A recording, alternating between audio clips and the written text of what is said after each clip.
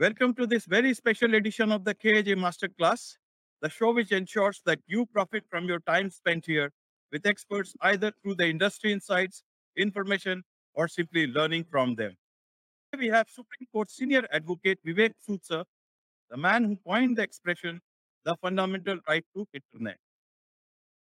Apart from a very successful law practice spanning 3 decades, Sood, sir, is a prolific writer with 6 books behind him and many more to come. His books are pioneering works on the subjects he chooses to write on. His latest book, Progress of Indian Economy, Legislative Proactivism since 2015, has been published by Thomson Reuters. Let's learn more about the book from the distinguished legal eagle himself. Welcome to the source, sir. Thank you. Thank you for bringing me on this platform. So, how does it feel that your book has now been released? This is my sixth book in my career of 3 decades in the legal profession. It gives you immense satisfaction when the book comes into your hands. So, the hard work one puts in, the research that goes into authoring a book and then translating the thought processes and the research in black and white. It is time consuming. I would burn the midnight oil, and it took me about 6 months to write this book. The book was released by Honorable Minister Sri Hardeep Singh Puri. What was the experience when you met him? Oh, it was a fantastic experience meeting Shri Hardeep Singh Puri, the Honorable Minister of Urban Affairs and Petroleum. He is so articulate. He's a stalwart of Indian polity. And with his background and with his knowledge, it was an amazing experience. We had a good chat over various contemporary issues. I'm fortunate that I could get Shri Hardeep Singh Puri to release my book. Yes, sir. In fact, this book you have associated for the foreword with top people like Mr. Tushar Mehta and Mr. Yes. Now, since you've asked me about the forewords, I'm fortunate that I could get Mr. Tushar Mehta, the Solicitor General of India. He's a top legal eagle, and he represents the government of India day in and day out in the most important matters before the Supreme Court. And I would like to, read one passage from his foreword. He says, I am deeply impressed with this work by Vivek. He has demystified complex economic legislations in simple words and free of legal jargon. Economists, policymakers, parliamentarians, and activists would find the book interesting and useful. Anyone interested in the above subjects must read this book as it takes the debate on the economic progress in India to a different level. Now, such a passage motivates me to continue with this good work. And I must read one passage from the foreword of Dr. Vivek Debroy. He's the chairman of the Honorable Prime Minister's Economic Advisory Council.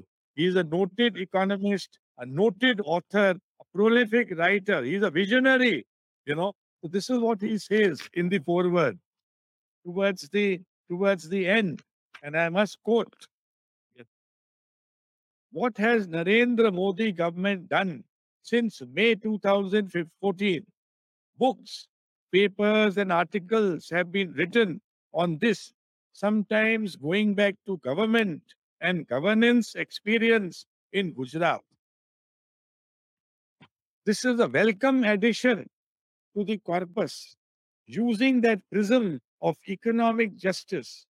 More could have been said, but then both the Narendra Modi government and Vivek Sood's books are works in progress. In the parlance of grammar, both refer to the present continuous tense. There will be more. So, look at the beauty of the passage that Dr. Debroy has said in his foreword. And and I met Dr. Debroy the other day, and a very impressive personality. And we spent about an hour again discussing contemporary issues of significance. And I could see the knowledge in the man, and it was such a pleasure meeting him. And Ajay, I must say, I may not have got the opportunity of meeting him, but for this book. Talking about the book itself, tell us about the book in detail. While researching on various legal subjects, I came across this theme, and which has been unnoticed. I could see this theme that since 2015, India has progressed by leaps and bounds. In my view, you know, there is hype surrounding the reforms of 1991, but I could see that since 2015, much bigger things have happened in the Indian economy through proactive legislative activism, through proactivism, legislatively. For example, I will elaborate more on this. Yes, sir. Yes. For example, RERA.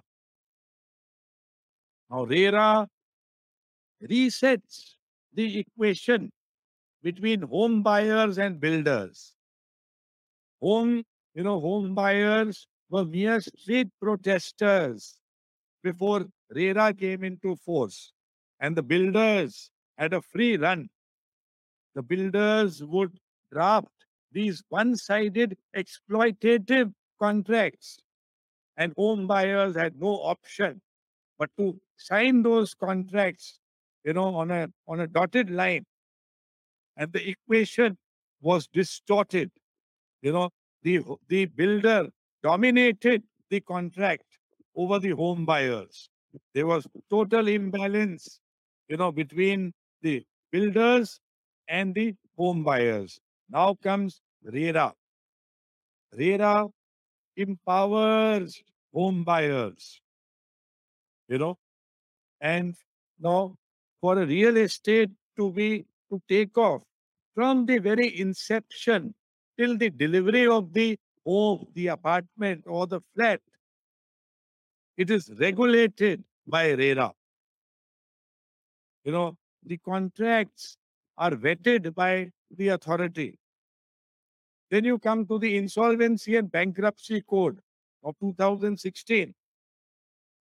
It's a revolutionary piece of legislation.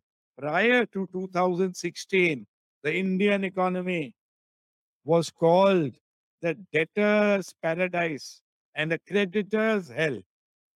You had so many of these companies, they would take loans from banks, financial institutions, private companies, and other NBFCs, and they would default with impunity, and the matters would drag on in the courts forever. Now comes the IBC of 2016. Now, if a corporate debtor defaults in a sum of rupees 1 crore or more, the creditor can take that corporate debtor to the NCLT, the National Company Law Tribunal. And within weeks, the incumbent management is shown the door, thrown out of the corporate debtor, thrown out of the company. You may have managed the company for 50 years or 100 years, doesn't matter. Within months, you are thrown out, and the company is given to the resolution professionals to run it. And eventually, the committee of creditors will decide the future of the corporate debtor. Bids are invited, and the best bid that is found by the committee of creditors, that is decided by the committee of creditors through a democratic process of voting, will decide the fate of the corporate debtor. And if no resolution plan is found, then the company is sent to the gallows. In other words, liquidation. So, IBC Justice Rohinton Nariman has said that the Insolvency and Bankruptcy Code of 2016, it restores fairness, justice, and equity in the Indian economy, which was not there in the earlier times. Then you come to legislations like Commercial Courts Act. Right. When I started practice,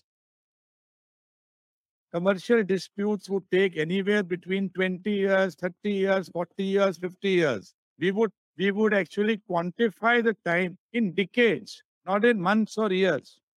Now comes in the Commercial Courts Act, post 2015, changes the scenario, changes the dynamics of resolution of commercial disputes. What took 10 years, 20 years, 30 years, 50 years takes only 6 months, 1 year, 2 years, 3 years in the commercial courts. And commercial disputes are very widely defined. Again, a revolutionary piece of legislation that leads to progress of the Indian economy. Contract enforcement becomes much more efficient, effective, expeditious, which was lacking in the past. Then, then I have also analyzed the amendments in the arbitration landscape, how the global best practices have been brought into the arbitration law of India. So we have a vibrant arbitration mechanism, alternative dispute resolution mechanism in India today. Then I have gone on to analyze the Fugitive Offenders Act. Fugitives, people would defraud, the government and the banks and financial institutions, commit white collar crimes, blue collar crimes, and run away from the country. Now their properties are liable to be confiscated. You come back and face the trial. You will be given a fair trial in India. But you can't flee the country and yet enjoy the assets that you have created in the country. Another important piece of legislation that brings in economic justice in India. Then, Ajay, I've gone on to analyze, the amendments in the Prevention of Corruption Act. Right. Now, one may ask me, what is the connect between the Prevention of Corruption Act and the progress of the Indian economy? Earlier on, the public servants had become fearful of taking bold decisions in public interest because they could be prosecuted under the Prevention of Corruption Act for, for giving some illegitimate benefit to any person. Now, that Right. illegitimate benefit was so broadly defined that any public servant, any honest public servant would be falsely implicated, which led to a policy paralysis in the Indian economy. Public servants, bureaucrats, they stopped taking decisions, important decisions. Now that those amendments actually free the public servants from the shackles and fear of prosecution. Then Ajay, I've gone on to analyze the significance of integration of Jammu and Kashmir in 2019 with the Indian economy. The abrogation of Article 370. It makes a huge difference to the Indian economy as well as the economy of J&K.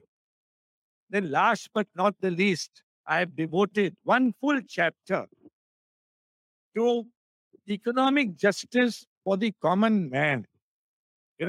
Common man was never a stakeholder in the Indian economy in the past.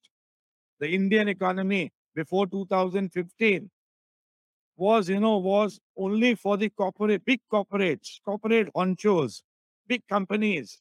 The common man, I felt, was left out. But now, post 2014, 2015, in the Modi era, the common man has found himself to be at the center stage of the Indian economy.